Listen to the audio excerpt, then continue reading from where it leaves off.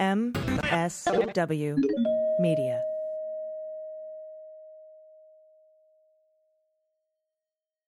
Thanks to Thuma for supporting the Daily Beans. Create that feeling of checking into your favorite boutique hotel, but at home with The Bed by Thuma. Go to thuma.co/beans and use code BEANS to receive a $25 credit toward your purchase of The Bed, plus free shipping in the continental United States.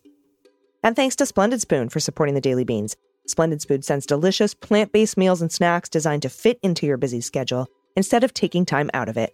Go to splendidspoon.com/dailybeans for $50 off your first box when you subscribe. With swearing. Daily Beans, Daily Beans. Daily Beans, Daily Beans. Hello and welcome to the Daily Beans for Monday, August 8th, 2022. Today, the Senate has passed the Inflation Reduction Act after an overnight vote-a-rama. Doug Mastriano threatens to renege on testifying to the 1-6 committee. The Secret Service has handed over the phone numbers of agents of interest to the committee. Republicans block a cap on insulin costs. The economy has added 528,000 jobs in July, bringing unemployment below 3.5% for the first time in 50 years. And Lindsey Graham tells the court that his phone call with Raffensperger actually helped him decide to certify Biden's electoral victory. I'm Allison Gill. And I'm Dana Goldberg. Dana's back. Hello. Dana's back. I missed you all terribly. And thank you for holding the fort down without me, as you've always done, Allison Gill. And I'm just super happy to be back in your ears and back on the beans. Yes, it's so lovely to see you, my friend. You guys can't see. I can see because we're on a Zoom thing right now. We're doing this. I can see. So hello. Hello. It's wonderful to see your lovely face. And I also today got to talk to Glenn Kirschner about the Department of Justice and some certain actions that have been going on recently in their investigation into the suits as opposed to the boots of the insurrection. And so that conversation will happen a little bit later in the show. And then, of course, we'll have the good news with Dana and I or Dana and me. Still a problem. All the grammar went to hell while I was gone. I can see what happened. It did. Yeah, you're correct. So I'm very excited to have you back, and we're going to discuss the news. We have a lot of it to get to, so let's hit the hot notes. Hot notes. All right, this is so cool. Welcome home, right? Because the Senate on Sunday passed Democrats' sweeping economic package designed to combat climate change, address healthcare costs, extend the Affordable Care Act, raise taxes on large corporations. And this marks a crucial achievement for Biden and his party as they look to maintain their hold on Congress in November at the midterms. The plan, called the Inflation Reduction Act, cleared the upper chamber, Senate, by a vote of 51-50 along party lines, with Vice President Kamala Harris providing the tie-breaking vote. In the evenly divided Senate, Democrats used a fast-track legislative process known as budget reconciliation to pass the measure in the face of unanimous opposition from Republicans. All of them, every single one, they just don't want you to have a better life. Quote, "It's been a long, tough, and winding road, but at last, we have arrived." That is Senate Majority Leader Chuck Schumer in remarks on the Senate floor as members prepared to vote for the final passage. And he was getting a little weepy, too. He said, "Today, after more than a year of hard work, the Senate is making history. I'm confident the Inflation Reduction Act will endure as one of the defining legislative feats of the 21st century." The vote came after a marathon session that lasted throughout the night and into Sunday afternoon, with Democrats breaking into applause as members cast their final votes, a process we call vote-a-rama. That's where Republicans offered a slew of amendments to fuck shit up, and Democrats successfully swatted down over nearly 16 hours of debate about them. GOP senators did manage to block a provision that would have capped the price of insulin at $35 a month for those covered under private health care plans. Democrats needed 60 votes to waive reconciliation rules to keep that part of the bill because the parliamentarian decided it wasn't a budget reconciliation issue, but it failed 57-43, with 7 Republicans joining Democrats in support of the measure. But it didn't pass. Now, House Democratic leaders announced last week the lower chamber, the House, will return from its month-long recess on Friday to take up the legislation, which is expected to pass. And Biden praised Senate Democrats for passing the plan and acknowledged it required many compromises. He urged the House to swiftly approve the bill. Quote, "Today, Senate Democrats sided with American families over special interests, voting to lower the cost of prescription drugs, health insurance, and everyday energy costs, and reduce the deficit while making the wealthiest corporations finally pay their fair share." That's what Biden said in a statement. He said, "I ran for president, promising to make the government work for working families again, and that's what this bill does, period." The package is the culmination of months of negotiation over Biden's domestic policy agenda, which at times appeared to be on life support, but was revived last month with the surprise announcement of an agreement between Schumer and Manchin. And I'm glad they kept it on the down low because it really pissed off the Republicans that they went ahead and agreed to the CHIPS Act and the PACT Act. Yep. And then come out and they're like, oh, by the way, we have this new surprise thing. And McConnell's like, God damn it. So anytime McConnell's angry, I'm very happy. So everybody loves this. By the way, the corporate tax provision emerged as a point of contention, specifically with Senator Sinema. And 7 Democratic senators, Sinema, Ossoff, Warnock, Masto, Maggie Hassan, Mark Kelly, and Jackie Rosen, joined Republicans in backing an amendment to put forward an idea from John Thune, a Republican of South Dakota, that exempts some small businesses with private equity backing from the 15% minimum corporate tax rate. That amendment passed 57 to 43. Now, to boost clean energy, the measure includes tax credits for buying electric vehicles, manufacturing solar panels and wind turbines. It provides rebates for consumers who buy energy-efficient appliances and provides $4 billion for drought relief. Schumer lauded the bill as the boldest climate package in U.S. history and called it a game changer and a turning point. And any one of these bits of the legislation would have been an astounding feat in its own right. The climate portion, extension of the ACA, the drug price negotiation for Medicare, like any of these provisions on their own, standalone, would have been a huge deal. And this is all together in the same package. And we got the 15% tax rate on corporations. So very, very exciting and important day for Democrats. Absolutely. And more good news from this administration. The U.S. economy has now regained all the jobs lost during the pandemic. This was after a blowout July jobs report that showed a gain of 528,000 jobs. And that's according to the data released Friday by the Bureau of Labor Statistics. Now, the massive monthly gain was more than double the 250,000 that the economists were expecting. And that's according to Refinitiv. What? I don't even know what that is. Refinitiv? I'm not even going to ask for an edit on that because neither of us know what that word is, but that's according to Refinitiv. Now, the unemployment rate ticked down to 3.5%. 3.5% after holding at 3.6% for the last 4 months. Now, the July jobless rate matched the half-century low last seen in February 2020. Friday's unemployment snapshots, they mark the 19th consecutive month of job growth and in the highest monthly gain since the economy added 714,000 jobs in February. And July's job totals outpaced the average month gain of 388,000 jobs of the past 4 months. Now, the unemployment growth was widespread across the sectors, with healthcare and leisure and hospitality seeing some of the biggest gains. However, the unemployment in that key service sector is still more than 1 million jobs below its pre-pandemic level. That's according to BLS. Now, the 528,000 jobs added, the lion's share of the gains were in private sector service providing areas, and that's including 122,000 in education and health services, 96,000 in leisure and hospitality, and that's including 74,000 in restaurants and bars alone. And there's 89,000 in the professional and business services sector. Now, prior to Friday's report, which also included upward revisions totaling 28,000 jobs for May and June, the nation was about 524,000 jobs short of the employment level seen in February of 2020. So another thing for this administration, this 3.5% is an incredible number. We need to keep touting all of these things going into the midterms because there's always been, that's not a word. There's always been people dissatisfied with what's happening, and then we end up losing or flipping the house to the other party. But if we can continue to tout these wins and they're in the front of their mind, hopefully we can maybe even hang on to the house. And I know people are afraid of that one. Mm-hmm. Yeah, and that's rounded up too. It's 3.46%. And I am 48 years old. During my entire lifetime, it's never been that low, unemployment, and it's by using the same measuring stick as we have for the past, 50 years or so. Absolutely. So, good news. All right, this is fun. The U.S. Secret Service has given the House January 6th committee a listing of agency-issued cell phone numbers belonging to agents based in D.C. for the period the panel is investigating. That's according to sources. The move is an unusual step amid heightened scrutiny of the agency's cooperation with the congressional panel investigating last year's insurrection and the role Trump played in it.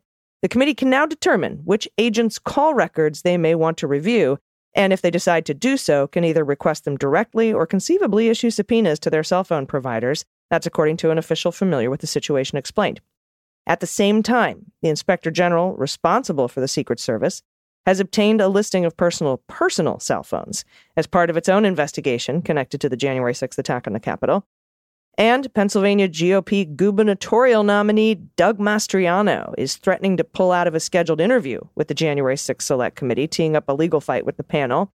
In a letter sent to the House committee on August 5th, Mastriano's lawyer, Tim Parlatore, said the Republican would not testify unless Parlatore could record the session himself. The Select panel is sure to tell them to fuck off. Select committee investigators have said Mastriano participated in efforts to recruit so-called alternate electors in Pennsylvania who would commit to voting for Trump in the Electoral College, even though Biden won the state.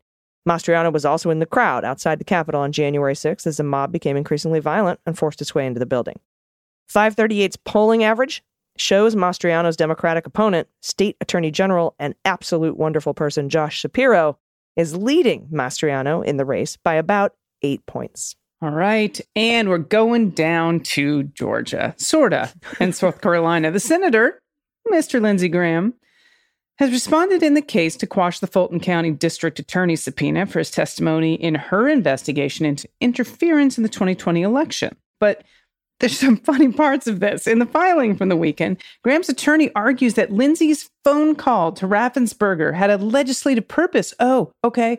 And is therefore covered by the speech or debate clause. Is it, though? They argue that the content of his phone calls were about Georgia's process related to verifying signatures on absentee ballots, and that election law and absentee ballots are thoroughly legislative subject.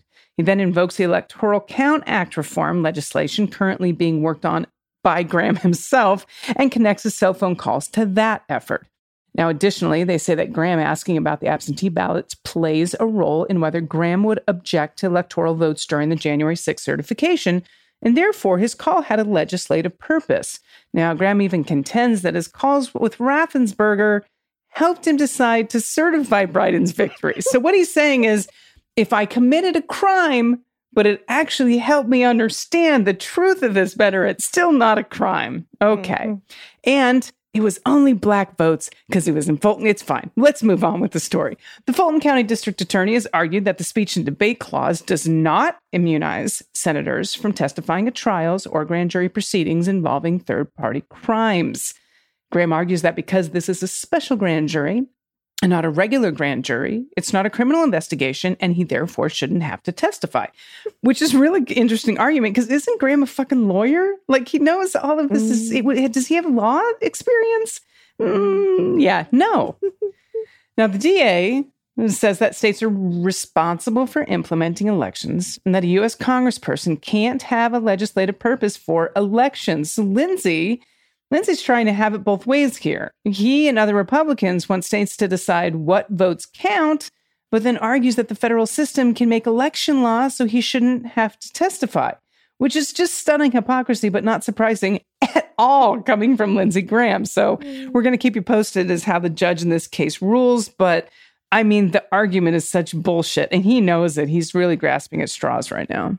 He is, although I will say, of all of the Republican lawyers who submit, filings to federal courts, this one actually isn't incredibly stupid. Right. It's not the craziest one, but it's still not valid. It's not like John Eastman, yeah, but my favorite color is pink, so I shouldn't have to hand over my text messages.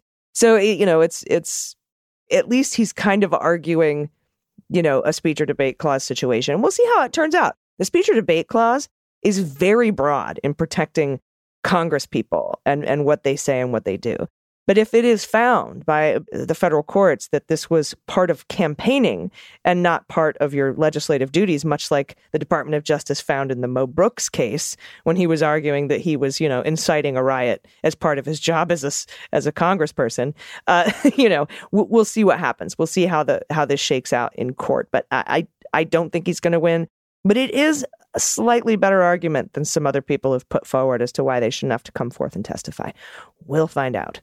And right after this break, I'm going to be talking with Glenn Kirschner about the Department of Justice and where they're going and where they've been and what might be coming and possible obstruction of justice and obstruction of Congress. Don't want to miss that chat. And then, of course, after that, Dana and I will read the good news. So everybody stick around. We'll be right back. After these messages, we'll be right back. Hey, it's AG, and when the weather is warm, I can't help but get out and explore, and it's necessary to refresh and refuel after a long summer getaway. That sun can zap your energy. So whether you're planning a big summer trip or recovering from one, it's important to give your body the fuel it needs to be its best. I use Splendid Spoon. With Splendid Spoon, you can enjoy a clean, delicious, stress-free meal in just minutes. Splendid Spoon takes the work out of eating healthy by delivering ready-to-eat plant-based meals, smoothies, and juices right to your door. It's easy, it's delicious, and it's nutritious. Last night, I had their creamy mushroom and spinach noodles. They're so delicious. This is a creamy dish topped with spinach, peas, and vitamin D-packed shiitake mushrooms. So yummy and so easy to make. Really, just minutes. It took me minutes. Splendid Spoon fits into any schedule, and there's a meal plan for everyone. Every single meal is 100% plant-based, gluten-free, and GMO-free. So you can enjoy delicious dishes like creamy mushroom and spinach noodles, one of my faves, coconut curry, and cauliflower tikka soup, guilt-free. And with over 50 choices and a constantly rotating menu, there's always new dishes to try. Stay well-fueled this summer with Splendid Spoon. Get started today and save on an entire week of ready-made plant-based meals. Just go to splendidspoon.com/dailybeans for $50 off your first box when you subscribe. That's $50 off at splendidspoon.com/dailybeans. Hey, everybody, welcome back. I'm happy today to be joined by my friend, host of the, by the way, incredible host of the Justice Matters podcast on YouTube and the Justice Matters channel. Please welcome Glenn Kirschner. Hello, Glenn. Hey, well, thank you for that shout out, AG. Very nice. Yeah, no, you and I have been talking for a really long time now, texting back and forth about the Department of Justice. And it started early on with, they're gonna do it, right? They have to, right? They can't not investigate this. And neither you or I had any illusions about whether or not there would certainly be indictments of the coup plotters, although we both believe that those are absolutely necessary. Accountability is necessary in order to go forward and show that it is equal justice for all in this land and nobody's above the law, and to prevent future coups from happening. But it was a long time coming before we started getting the leaks from witnesses that had been drug into the grand jury. And we're starting to see that now, and we're starting to see it at a pretty fast clip with Cipollone and Philbin and others like Mark Short and Greg Jacob, who now will probably have to come back after they do their privilege fight in the courts. But talk to us a little bit about how we're now finally starting to see that movement and how you feel about it. I'm feeling slightly better. You know, I've been talking in recent days and weeks about how we've got the boots and the suits, right? The boots are the, people who attacked the Capitol at Donald Trump's urging.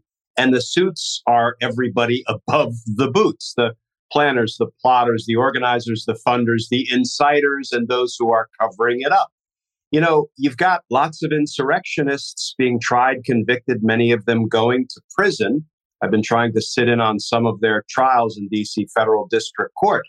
All the while, you've got the more privileged insurrectionists, the political insurrectionists, the wealthy insurrectionists who are out golfing, holding rallies, and attending dinner parties. So, there's a deep inequity at play in our nation at this moment. It can be remedied.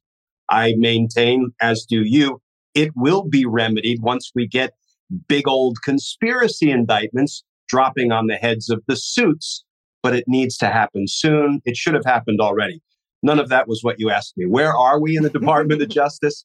I think what we learned, we suspected that there was stuff going on behind the scenes for a very long time now, both at the Department of Justice and specifically in the federal grand jury.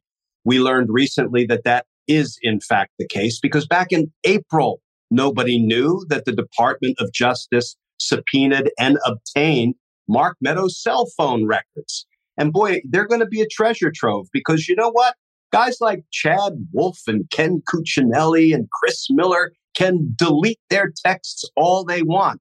If any of them communicated with Mark Meadows, and I predict they all did, then at least there will be documentation of it. Maybe not substance, maybe just the fact that calls or texts connected, but that's a beautiful leaping off point for prosecutors when you're questioning those people in the grand jury. So DOJ has been doing a lot of work for a very long time about which we knew nothing.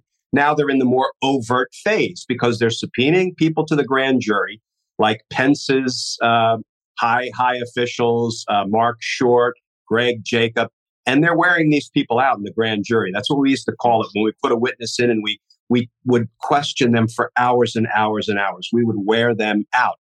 And now these people are running to the Washington Post, it appears, as they are allowed to do, because grand jury secrecy does not prohibit the witnesses from talking about what goes on in the grand jury. It just prohibits everybody else.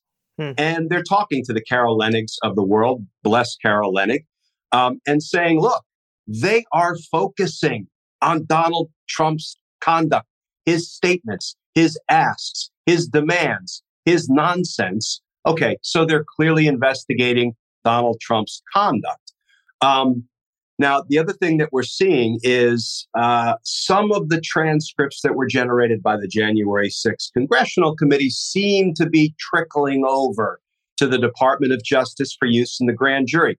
Let me tell you how that ordinarily goes. When we want to put a witness in the grand jury, but we know that witness has testified somewhere else, it could be before Congress or a city council or an administrative hearing or a police board. It could be anywhere. We need to get that transcript. We need to digest it to see what's in there.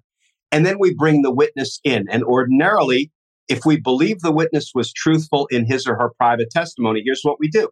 We say, Mr. Witness, Miss Witness, are you willing to adopt the testimony you gave before the January 6th committee on such and such a date as part of your sworn testimony before this grand jury today? Yes, I am.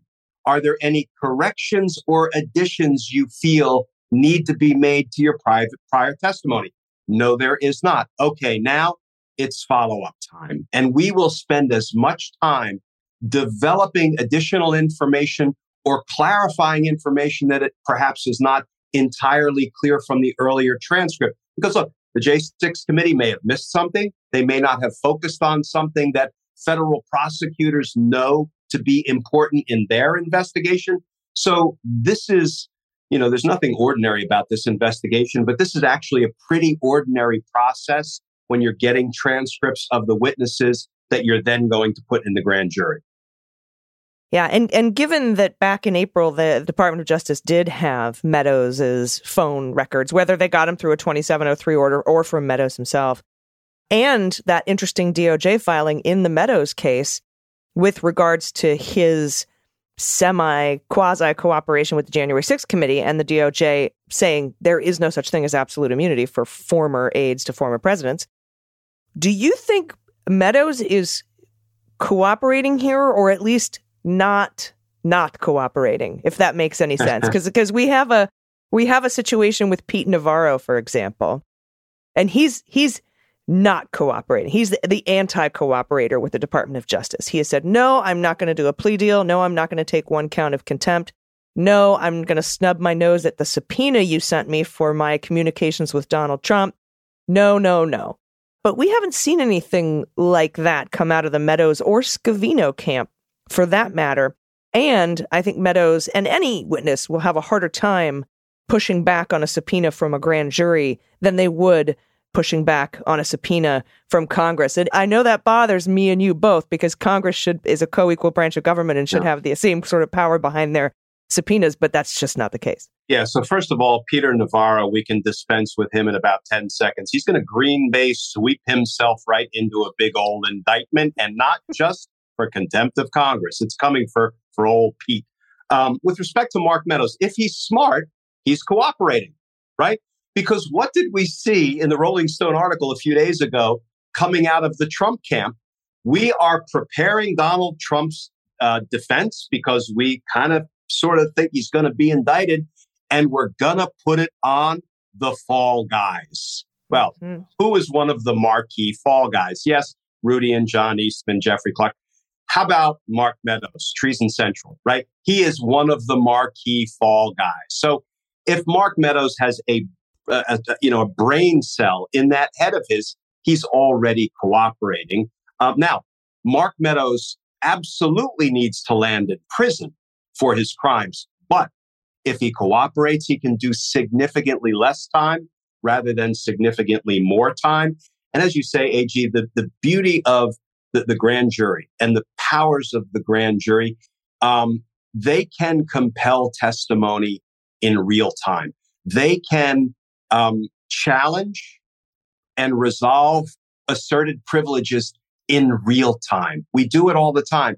I had witnesses go before the grand jury and assert all kinds of privileges. Often it was just in their determination not to snitch, not to testify, to protect their criminal associate.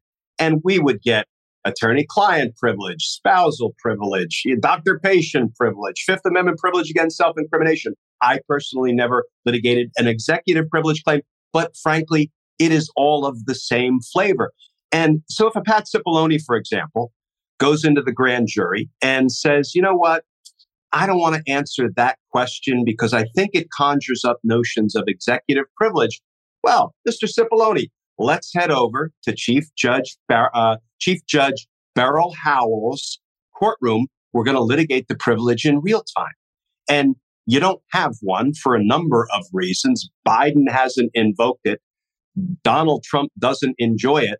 There's a crime fraud exception and on and on. So then Judge Beryl Howell resolves the privilege claim, orders Pat Cipollone to go back into the grand jury and testify truthfully. And here's the thing, maybe I'm reading him wrong, AG, but we watched the public hearings when Pat Cipollone would be asked a question about Donald Trump. What would he do? He'd turn and look at his lawyer, and the lawyer would be like, ixnay on the tray, and he would turn back and he would be like, essentially, I can't answer that. And he seemed deflated. Maybe I'm misreading him, but it seemed like he almost wanted to talk about Donald Trump's crimes. He did it when he was asking him about why he wasn't invited into that January 4th meeting. And he looks over and he looks back at the camera and he looks over and then he's like, well, and he's like, oh, well, I mean, I think it's obvious, he says, but, I really probably shouldn't answer that question. And you're right. He wanted to testify. And once Beryl Howell orders him to, he's got all the legal support and backing and cover he needs. Mm-hmm. Yeah. And I feel like a lot of these privilege claims are more like like when we see a friendly subpoena, when Salesforce or somebody at the University of Chapman wants to hand over these things, but they're like, could you just please give us a subpoena? And then they have to go to court and fight these subpoenas. And then if they win, they're like, okay, cool. Now I'm free and clear. I feel good about handing this stuff over. And that's exactly how I feel about Cipollone and probably Philbin too. Finally, before I let you go, when you and I used to cover the Mueller investigation, there were two parts to that investigation. There was the investigation into the Trump-Russia stuff, and then there was the investigation into the obstruction of the investigation into the Trump-Russia stuff. An entire whole separate giant investigation that yielded a second volume of report as big as the first volume of the report.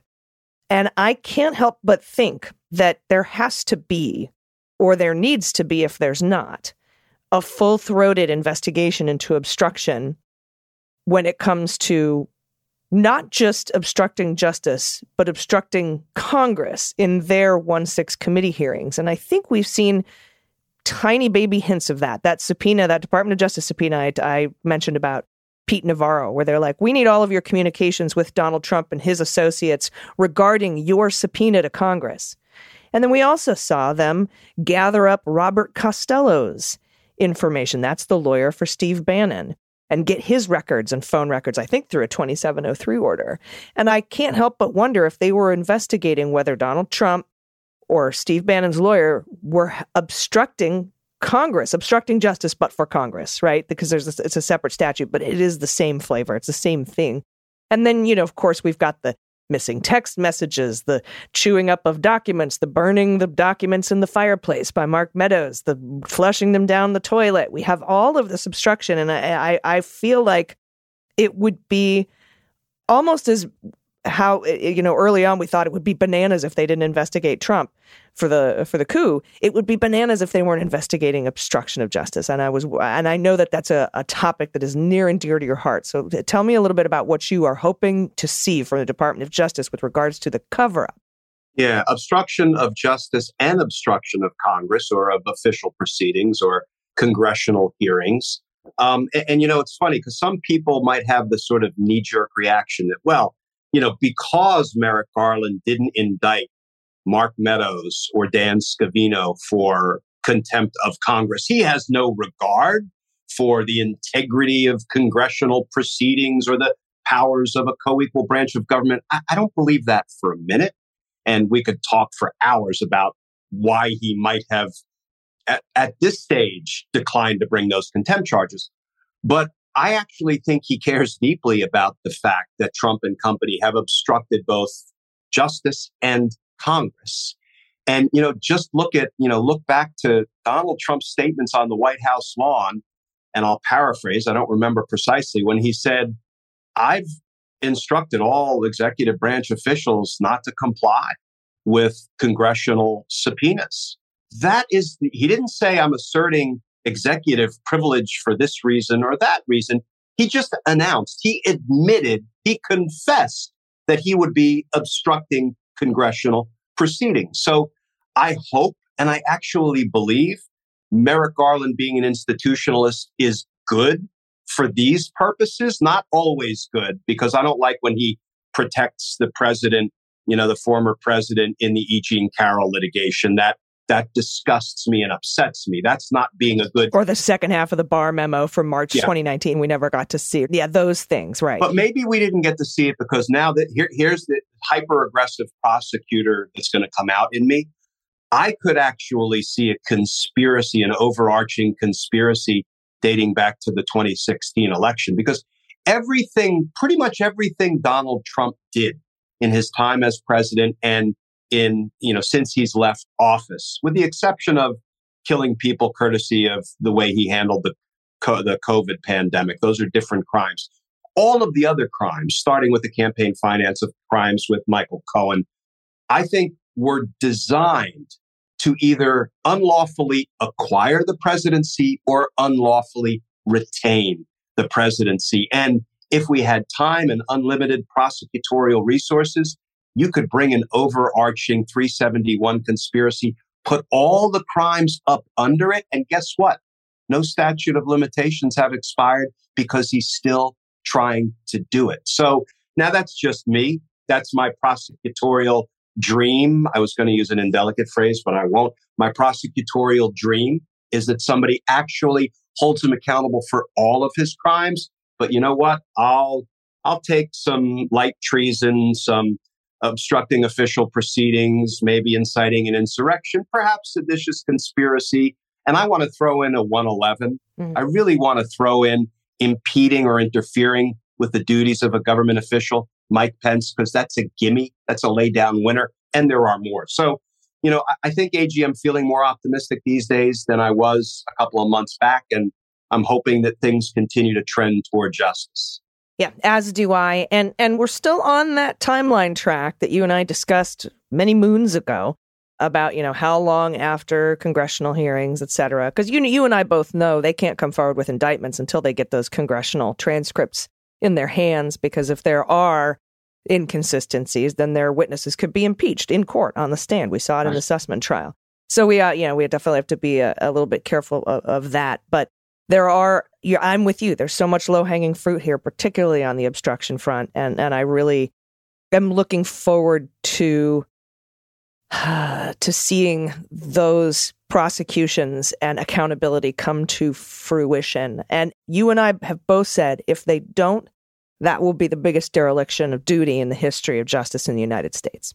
If they don't prosecute Trump, we're done, because that will be giving little mini-me aspiring dictator like DeSantis permission. It'll give DOJ's stamp of approval for DeSantis to replicate everything Donald Trump just did. We can't survive another go-round of that. I agree. All right, my friend, thank you so much. Everybody tune into Justice Matters. It's real simple to find. When you Google it, it's the first 20 million things that pop up. You can't miss it. It's such an impressive show. And I really love the work that you're doing. And I look forward to having you back on soon when we can discuss maybe some indictments. Thanks, AG. It's always great being with you. And please keep punching. Oh, yeah. Don't worry. I will. Thanks so much. Everybody stick around. We'll be right back with the good news. Hey everybody, let me tell you about how I recently upgraded my bedroom to the next level. I bought The Bed by Thuma. It's handcrafted from eco-friendly, high-quality, upcycled wood, which looks great, and that upcycling is so important. The minimalist design featuring Japanese joinery really helps elevate the bedroom. It's super supportive for the mattress, it's breathable, and it's made to naturally minimize noise, and it creates space. I love it so much. Thuma practices an intentional, less is more design philosophy for the bedroom, with clean lines, subtle curves, and lifestyle-enhancing details that are so relaxing and comfortable. Thuma proves that simplicity is the truest form of sophistication. Made for how you live, The Bed by Thuma is backed with a lifetime warranty. It ships right to your door in 3 easy-to-maneuver boxes, and it takes about 5 minutes or so to assemble with no tools required. You can easily build it yourself. Along with the bed, Thuma offers other bedroom essentials to elevate bedtime. The nightstand, the side table, and the tray are perfect complements to the bed. You can create that feeling of checking into your favorite boutique hotel suite, but at home with The Bed by Thuma. And now, go to thuma.co/beans to receive a $25 credit toward your purchase of the bed, plus free shipping in the continental U.S. Again, that's thuma.co/beans. THUMA.co/beans for a $25 credit. Everybody, welcome back. It's time for the good news. Who likes good news? Everyone? Then good news, everyone!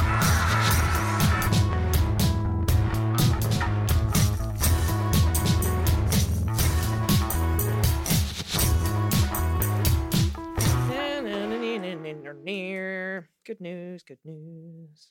And if you have any good news, confessions, corrections, you've been tired of listening to me read the good news by myself for the last 2 weeks, and you want to submit something so that Dana can read it too, please feel free to do that by going to dailybeanspod.com and clicking on contact.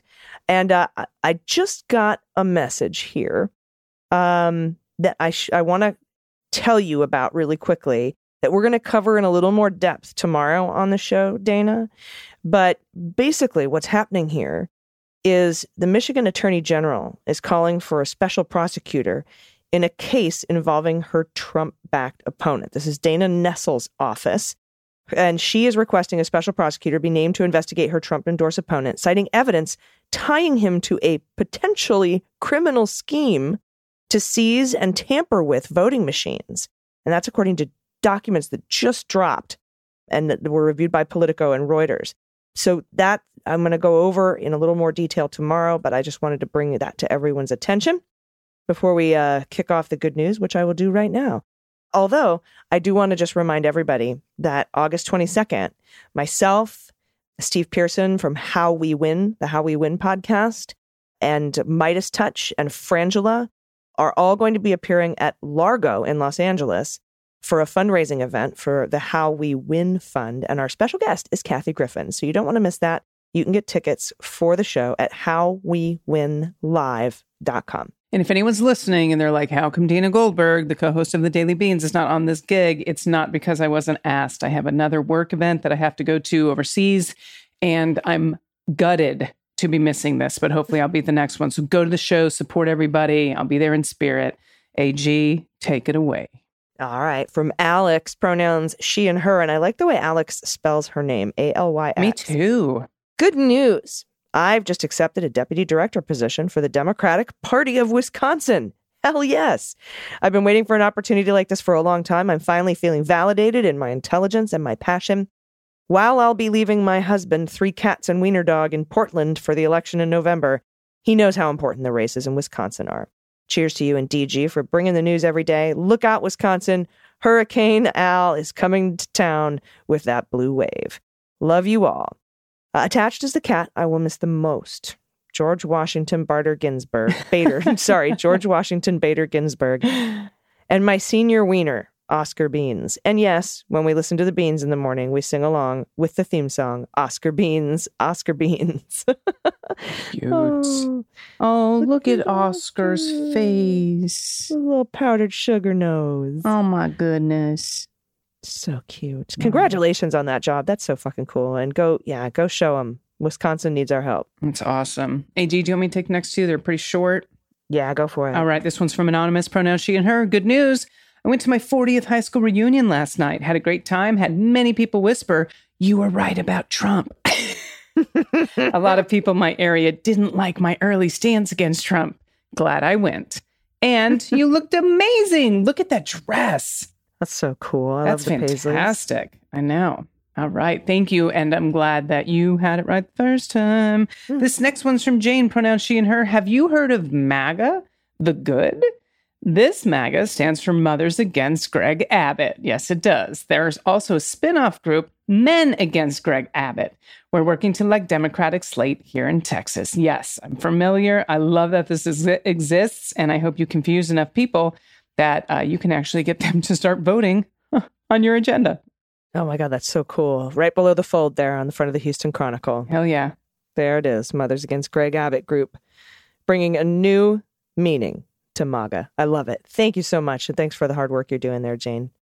I'll grab the next two. First one from Anonymous, he and him, just sending a picture of my Princess Leia while on the cleanup on aisle 45 Zoom hang to thank you for everything you do. Look at the baby. Oh, man. Oh, that's a cool neighborhood. That reminds me of my little tiny neighborhood in Talmadge, Ohio, like all green and like just the one little asphalt road winding through there. That's beautiful. It is. And then next up from Michelle. And Michelle, pronouns she and her. Hello, fellow lumberjack. Ha ha! I attended Northern Arizona University from 93 to 96. Maybe we crossed paths. I bet we did, Michelle. My son and I lived in the family housing at the center of campus. That is so cool. I lived at McAllen? Was it Mc? Oh, Allen and then McCann something. I don't know. I was definitely on campus in 93 and 94. So we probably ran into each other, Michelle. Thank you for all you do to bring the news to the masses. I especially love the swears. I listen to your show every morning while getting the chickens and goats up for the day. Dude, that sounds fucking rad. I've also enjoyed the good news items from around the country and thought I'd make my contribution. Pictured here is my Anatolian shepherd, V, out taking care of her charges. I also had a bumper crop of 11 baby goats this year. A few of them are here climbing on one of the mamas. And finally, over the past couple of years, I've learned to knit and just finished a wrap for my daughter-in-law. Thanks again. I'm looking forward to having Dana back with you. Go Lumberjacks. I'm holding in my squeals. Look at these fucking goats. Oh my God. I mean, first of all, yes, the dog with the goats, adorbs, and the goat eating the pine off of the tree. But then there's like all of this. It's a bundle of goats. Oh, look at those babies. Oh, the babies are so sweet. Oh, and that throw is beautiful. It sure is. That pattern is that's intricate. But the goats. Look at the goats. I know the goats. Look at the mama goat. Oh my God. Thank you for this. Thank you for this so much, Michelle. And it is good to be back. It is good to be back. All right. And to cap off the good news for today, this is from Evan, pronouns he, him. Morning, Leguminati. Forgiveness is on my mind. My father passed last week. After decades of processing my past resentments for his mistakes, I'm glad to say I was present and sincerely able to focus on my love for him and comfort him. It made me wonder, how does a country forgive? Clearly, we must be out of danger to prioritize this, but it will be on us at some point. We'll not get the apologies we're owed. We're unlikely to see the full accountability we want to see.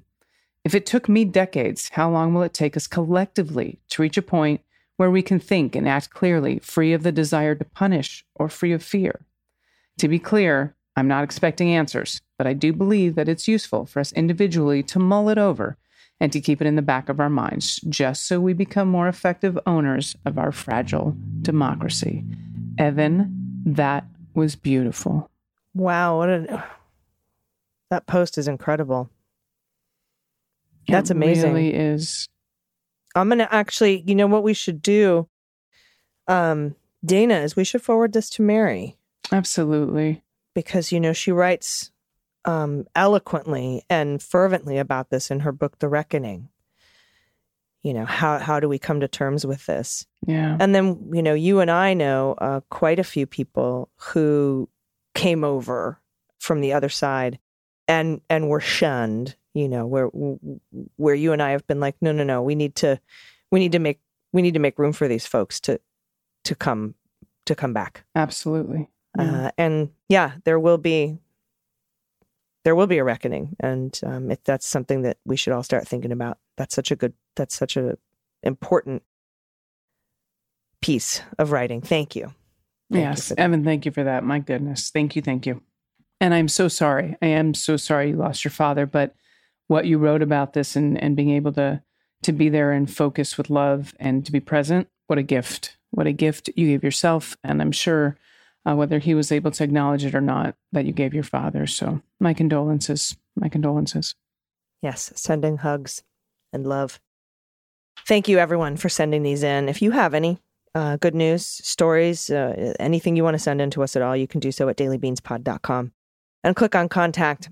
Dana, do you have any final thoughts before we get out of here today? I'm just happy to be back. I'll be here for the next week and a half, and then I've got a big chunk again that I'm gone, but I'm going to soak up the time we have now and just know after that chunk, it'll be much fewer days that I'll be out. So I'm just happy to see you and be back in the ears of the Beans team, and thanks for hanging in and welcoming me home. Yeah, it's really good to see you, my friend. I missed you, and I love you, and I'm glad you're back, and I know everyone else is too. And thank you all so much for sticking with me. Pete Struck came in, by the way, a few days and guest hosted. And, nice. And it was that was funny. He was already saying motherfucker within like the first 3 minutes of the show. It's always fun when, former FBI officials at super high levels come in and swear on the Beans. So it's fantastic. Thanks, everybody. We will be back tomorrow. I expect the news to be pretty bonkers. I'm going to go ahead and guess the intro will be 58 seconds. I think the intro tomorrow will be 58 seconds long. I've been doing this now. I started trying to guess how much news there's going to be tomorrow. I love it. I love it. And until then, everybody, please take care of yourselves, take care of each other, take care of the planet, take care of your mental health. Vote blue over Q. I've been AG. And I've been DG. And them's the Beans. The Daily Beans is written and executive produced by Allison Gill with additional research and reporting by Dana Goldberg and Amy Carrero. Sound design and editing is by Desiree McFarlane, with art and web design by Joelle Reeder with Moxie Design Studios. Music for The Daily Beans is written and performed by They Might Be Giants, and the show is a proud member of the MSW Media Network, a collection of creator-owned podcasts dedicated to news, politics, and justice. For more information, please visit mswmedia.com. MSW Media. Hey everyone, it's AG from Mueller, She Wrote and The Daily Beans. And Steve Pearson from the How We Win podcast. We're bringing together some of our besties for a live super pod to raise money for the How We Win Fund and elect Democrats in November. Featuring us, of course. The hilarious Frangela duo. Ben and Brett Mazelis from the Midas Touch podcast. And the one and only Kathy Griffin. Join us on Monday, August 22nd at Largo in Los Angeles. Go to howwewinlive.com and get your tickets now. That's howwewinlive.com.